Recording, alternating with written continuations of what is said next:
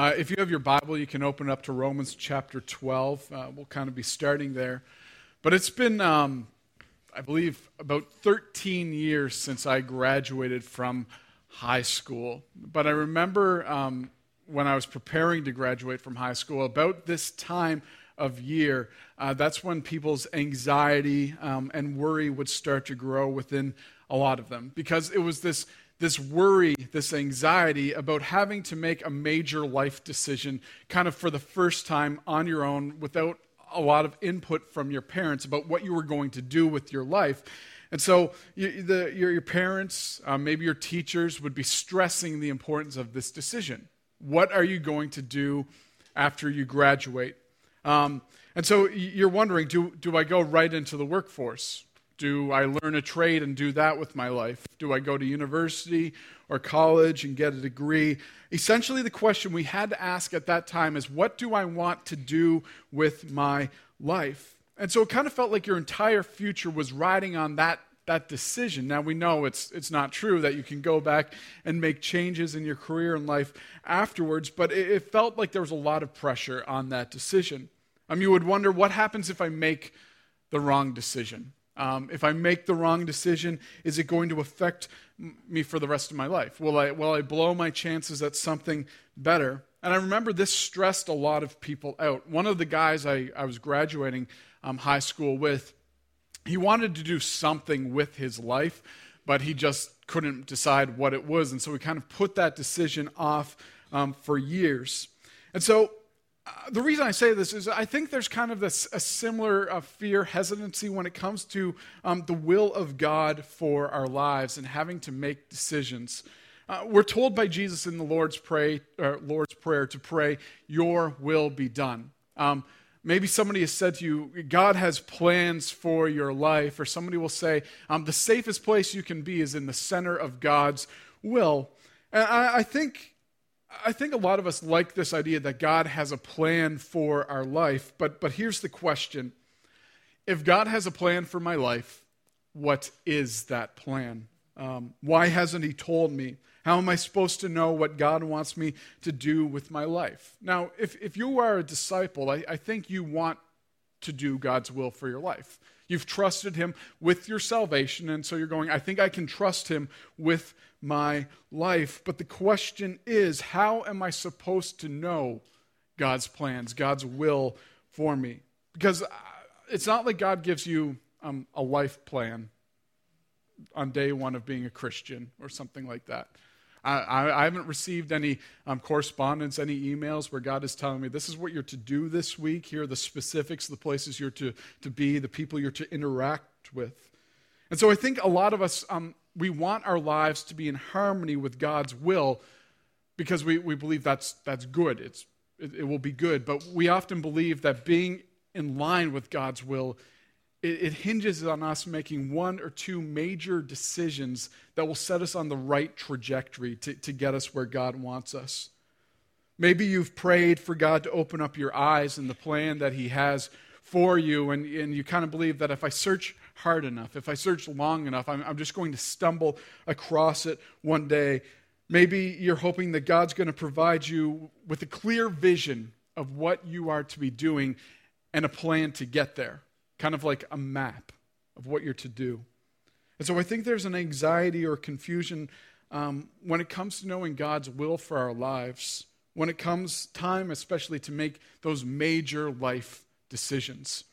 And so we might fear that if we make the wrong decision, if we blow a special moment or certain moments in our lives, that will be removed from God's plan for our life. And so this morning I just want to spend some time talking about God's will, to try and understand it, how to discern it, and maybe free you from certain anxieties or worries that might surround it. And so, as I said, we're starting in Romans chapter 12. And the Apostle Paul, he starts in verse 1. He says, "Therefore, I urge you, brothers and sisters, in view of God's mercy, to offer your bodies as a living sacrifice, holy and pleasing to God. This is your true and proper worship. Do not conform to the pattern of this world, but be transformed by the renewing of your mind. Then you will be able to test and approve what God's will is, His good, pleasing, and perfect will." And so Paul begins this section with the word therefore, which means he's continuing the thought, or he's drawing a conclusion from what he has just said. Now, in a real quick snapshot, Romans chapter 1 through 11, Paul is essentially talking about the salvation, the grace, that forgiveness that comes through Jesus Christ. And he's saying, in light of everything that God has done for us, our lives need to, our worship, it needs to go beyond a certain place. It needs to go beyond certain times of the week, but it is how we live our entire lives, everywhere we go, at all times, Sunday through Saturday. And so Paul knew that if our lives were going to be lived as acts of worship to God, we are going to look and we are going to live differently than the rest of the world. And I mean, that is true today. You see that there's a growing divide between a disciple of Jesus and the typical person in our culture. And the reason is that our values and our beliefs are starting to butt heads more and more. And so in order for us to better glorify God, though, Paul says we need him to transform us. We need to be sanctified. And so when that happens, we'll have a renewed mind, that he'll change the way we think. And this is what I want us to notice. Paul is saying that once our thinking is changed, then we will be able to test and approve what God's will for us is. And so, do you see what Paul is saying? That only once God has changed me can I discern what his will is. In order for God to do God's will, I need him to change the way I think. I can't know God's will until I know God, and I can't know God until I've been forgiven, that I've had that forgiveness that comes through Christ. And so I want to stop here and make a very important point about God's will for our lives. If you're going, I really want to accomplish God's will for my life, but you've never accepted Christ as Lord and Savior, you kind of got it easy right now. You don't have to spend a ton of time going, what does God want for my life? Because it's pretty clear. At this point, God wants you to be saved from your sin. Regardless of what's going on in your life right now, whatever big challenges or seasons you're in, if you have not accepted Christ as Lord and Savior, God's main will for you at this point is that you would be saved. That is his biggest concern.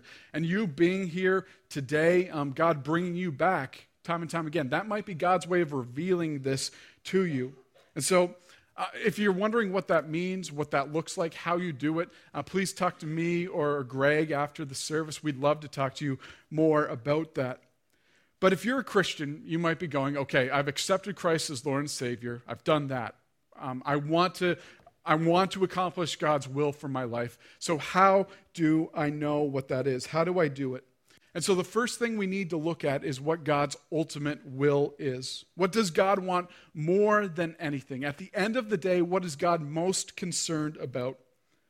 Because God's specific will for your life is going to fall under his general will. And so if you've read Scripture, God's will is absolutely clear from Genesis through Revelation. From the beginning to the end, God wants to be worshiped. Which means God wants all people to hear, receive, embrace, and respond to his grace that comes only through the gospel. And so everything God has done, everything he's doing, everything that he will do is for the sake of his glory. God's ultimate will is to be worshiped by his creation. That is what God wants most. Now, you might hear that and you might go, doesn't that make God self-centered? Doesn't that make God egotistical? And I can understand that reasoning where he's demanding that we worship him. You might say it makes God sound insecure. And that's a huge discussion, but I just want to make a few points here. I would argue that God's desire and his demand to be worshiped is actually for our good. Think about it this way. I've got a 6-year-old son, Seth, and I could say, hey, Seth, you can cheer for whatever hockey team you want. You can cheer for the Montreal Canadiens if you want. But I don't do that because that would be abusive. That just wouldn't be loving. I love my son, so I'm like, you should cheer for the Toronto Maple Leafs. This is right. This is good. It pleases the Lord. I don't say that. But we direct them to certain things. The way we get them to eat, set up their schedules, we try and do what is best for them. Now, for God to allow us to worship anything else, for God to say you can worship that, you can devote your life to that person, to that thing, as a thing that you pursue the most, that you make the most important, that would actually be cruel of God, because God would be allowing you to settle for something that is less than the best. God, by definition, is the greatest. Why would God allow someone he loves to settle for something less than the best?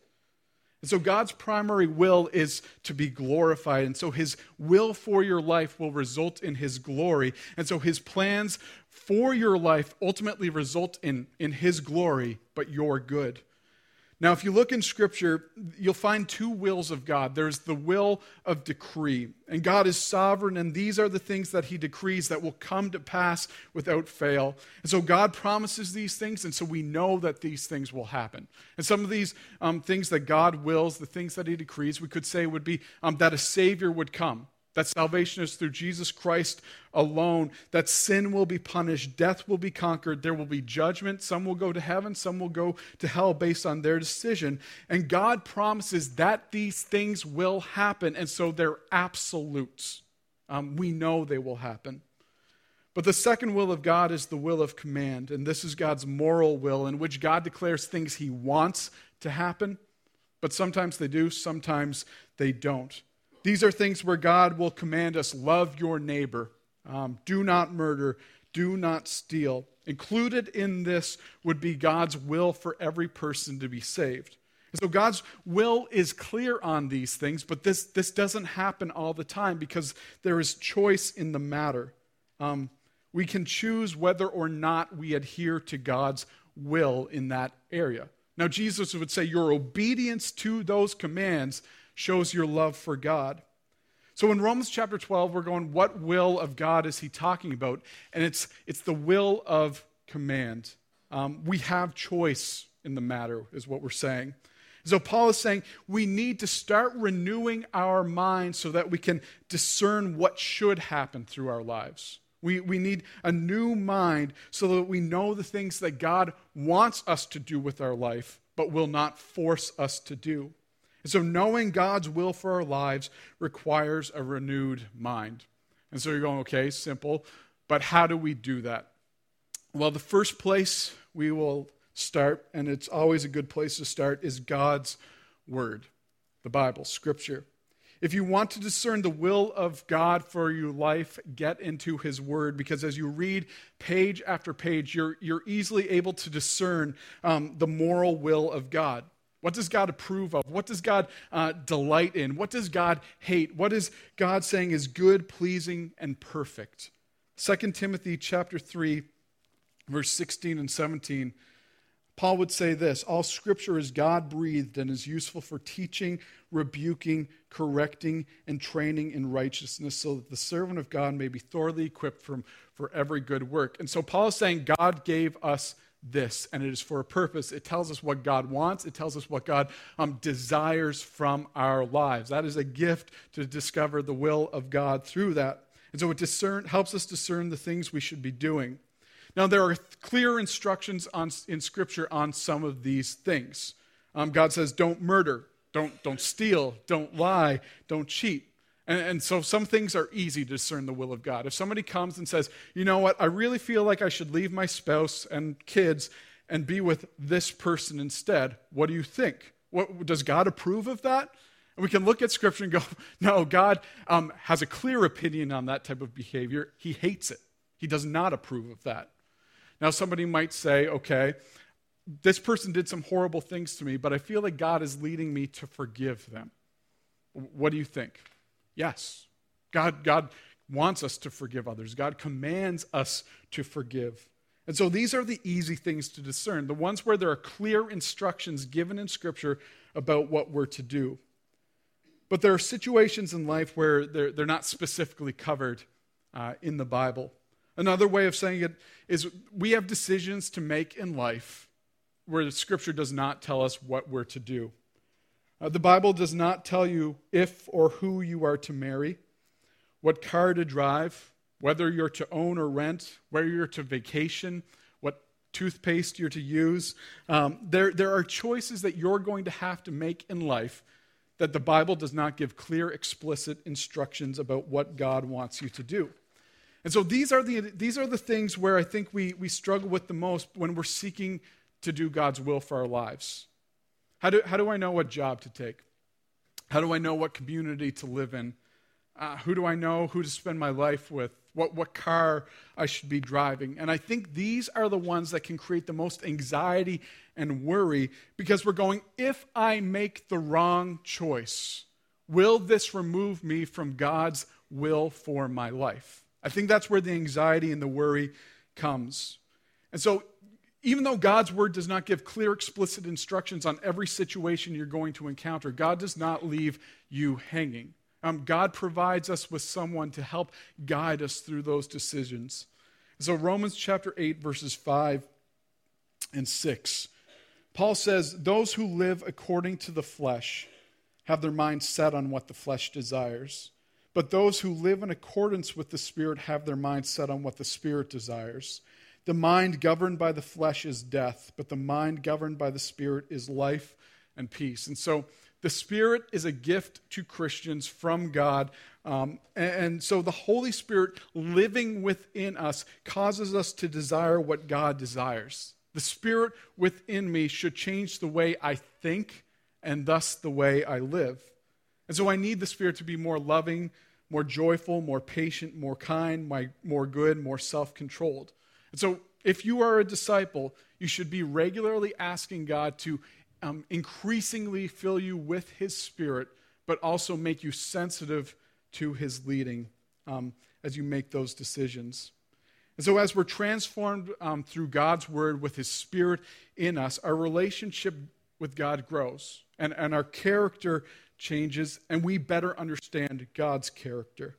We'll be in the right place to hear and discern what God wants for our lives in those situations where Scripture does not have clear, explicit instructions.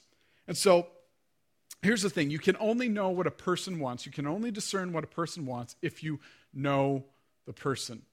Shannon and I have been dating and married. I think we've been together for about 11 or 12 years. I'm probably going to get corrected on that. We've been together for quite a while, I'll just say that. And there's no book that tells me what Shannon wants specifically. Like, I can't go, Valentine's Day is coming up. What does Shannon want? Like, there's nothing that will tell me that. But as Valentine's rolls up, I just know Shannon does not want me showing up with a dozen roses, a box of chocolates, and a card. That's not what she wants. She wants the card, but she mostly just wants to spend time together. She doesn't like the chocolate or the roses, really. And she wants us to order Chinese food, probably, and just spend some time together doing that. That's kind of what we do. Throw in some sour jubes, and she's really happy. But that's just what I've learned spending time together over as we've been together. Now, kind of transfer that analogy to our relationship with God. Say we're coming up to have to make a major life decision, and even just regular decisions, you're going, I need a car, or I want to get a new house. And maybe your budget allows you to get something that's nice, big, fancy, elaborate, top of the line. But when you're going to make that decision, your resources doesn't automatically dictate what you do. You need to look at it and go, why do I want to make this purchase? Maybe you're looking at a car and you're tempted to go as the top of your budget, but you realize, no, I'm just trying to impress certain people. And you go, pride is not something God ever gives a thumbs up to and goes yeah, go for it. Or maybe, you can afford a nice big house, but is that necessarily what God wants? Maybe God wants you to live below your means so that you can be more generous with people in your life, so that you can give and support to kingdom growth efforts around the world. And so there are certain decisions we have to look at that, or look at what God would want in those decisions. Now, you might wonder, how do we know those things to say yes to and those things to say no to in order to arrive exactly where God wants us? How do we know what opportunities to pursue and those things to let go? And so I just want to look at a few things that might be helpful. Go to Acts chapter 16, And I believe that God opens and closes opportunities in our lives based on his will for us. In Acts chapter 16, verse 6, Luke says, Paul and his companions traveled through the region of Phrygia and Galatia, having been kept by the Holy Spirit from preaching the word in the province of Asia. When they came to the border of Mysia, they tried to enter Bithynia, but the Spirit of Jesus would not allow them to. Little tip, I've shared this before. If you're not sure of the pronunciation, just sound confident, and people are like, he knows what he's talking about. But the point I'm trying to bring out is Luke is saying it's the Spirit of Jesus, the Holy Spirit, that is not allowing them to go to these places. And sometimes we make up our minds to do something with our lives. We don't really consult God in them. We're just like, I'm going for it. And I believe God will shut down those opportunities because it's not in line with what God wants us to do. He'll close those doors. And we get frustrated in those opportunities. Like, I keep trying to do this, but just hit roadblock after roadblock. Why me? Maybe we need to look at those roadblocks and those troubles and go, maybe this isn't what God wants me to do with my life. Maybe he's showing me there's something else he has in mind. I want us to look at John chapter 14, verses 6 and 7. And here Jesus says this, verses 16 and 17. I will ask the Father, and he will give you another advocate to help you and be with you forever, the Spirit of truth. The world cannot accept him because it neither sees him nor knows him, but you know him, for he lives with you and will be in you. And so Jesus is saying some of the roles that the Spirit does is he's a counselor, he's a helper. So God, through the Spirit, is counseling you, he is helping you in your life. But here's the thing, I think we often just ignore the counsel. We ignore the help at times. Maybe you get these ideas that pop up into your head, and they just seem random, they seem sporadic, but maybe it's something where it's a thought that's like, you know what, you need to check on this person. You need to encourage him. You should bless this person in this way. You should pray this for this person. You should call him and see if he needs anything. You should just drive by. And thoughts like that. And we hear them, they come into our minds, we go, that's crazy, that was random. I'm just going to dismiss that. I'll just ignore it. But maybe that's the Spirit trying to guide you into God's will. What opportunities are missed because when those thoughts, leadings, you could say, pop up, we just dismiss them and say that was weird. Could God be leading you into something through those things? Another way you might see this is sometimes resources, timing, abilities are all there to do something, and you're going, okay, it makes sense, we'll go for it. And sometimes that's God's way of showing, no, this is what I want you to do. I've provided, go for it. But other times they're all there, but within you there's this restlessness, there's this discomfort. I'll put it this way, there is a peace, no peace about what you're going to do, and it goes beyond nerves. And I believe God will counsel us even in those situations, and he'll, even just through those things, he's saying, this is not my will for you. When I was graduating high school, I wasn't one of those people going, what am I going to do with my life? I had my mind made up. I was going to graduate. I was going to get an undergrad in chemistry. I was going to become a pharmacist. I had my life mapped out. I wasn't really wondering about what I was going to do. But as that first semester of university got closer, I just had this growing restlessness within me. I didn't have peace about what I was doing. I tried to ignore that and just push through. At the same time, there were a number of people coming and just saying, you know what, you need to do a year of Bible college. And I was just going, I'm not going to waste a year of my life. I've got plans. I've got to move forward. But again, I didn't have peace about the decision I had made. And so finally, through prayer and just seeking God in that, I said, okay, I'll put my plans on hold for a year, God. I'll do this. And when I made that decision, I will just say there was this peace in that decision that I had not experienced before in many ways. And I mean, through time, God eventually led me. I'm not a pharmacist. I'm here. But there wasn't something that said, James, you are going to go into ministry. There was never a clear thing written there for me. Now, I want to say this, and this is important, because I know when we're talking about the Spirit's leading, some of you are like, getting a little nervous about it. I need to condition it this way. When the Spirit leads you, when he helps, when he guides, when he counsels, he will lead you into things that line up with Scripture. He will not lead you into anything that does not line up with Scripture, and whatever it is will always result in God being glorified. If they don't, you might be being led, but that is not the Spirit. I just want to put that out there. Now, some of you are still wondering, is there a way to find out exactly what God wants for me? Exactly what he wants me to do? No, there isn't. We don't get to find out God's will for our future. God does not tell us, except for a very few select people in Scripture who God told them, this is my will for you, this is my plans for you. We don't get to find out God's will for us in advance. We know how it ends, heaven or hell, but he doesn't tell us necessarily what the journey will look like. We don't get to know our exact future.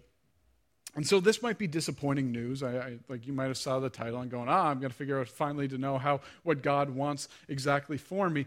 But this is actually freeing. This is good news. You're free from the burden of having to try to discover God's will for your life ahead of time. God's will for your life is not something that you need to know in advance in order to arrive where God wants you.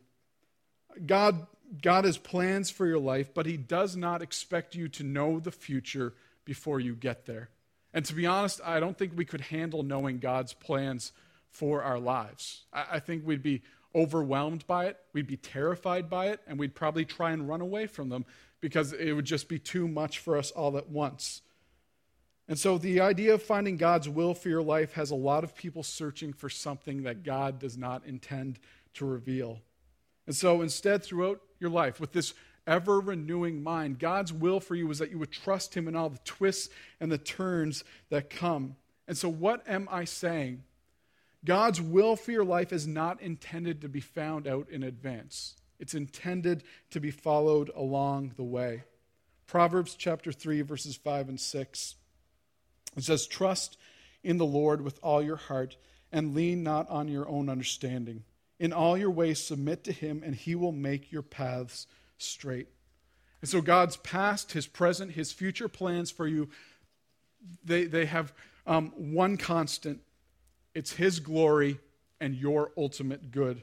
And so get rid of this idea that you need to know the future before you get there, but instead focus on God transforming you into the image of Christ along the journey.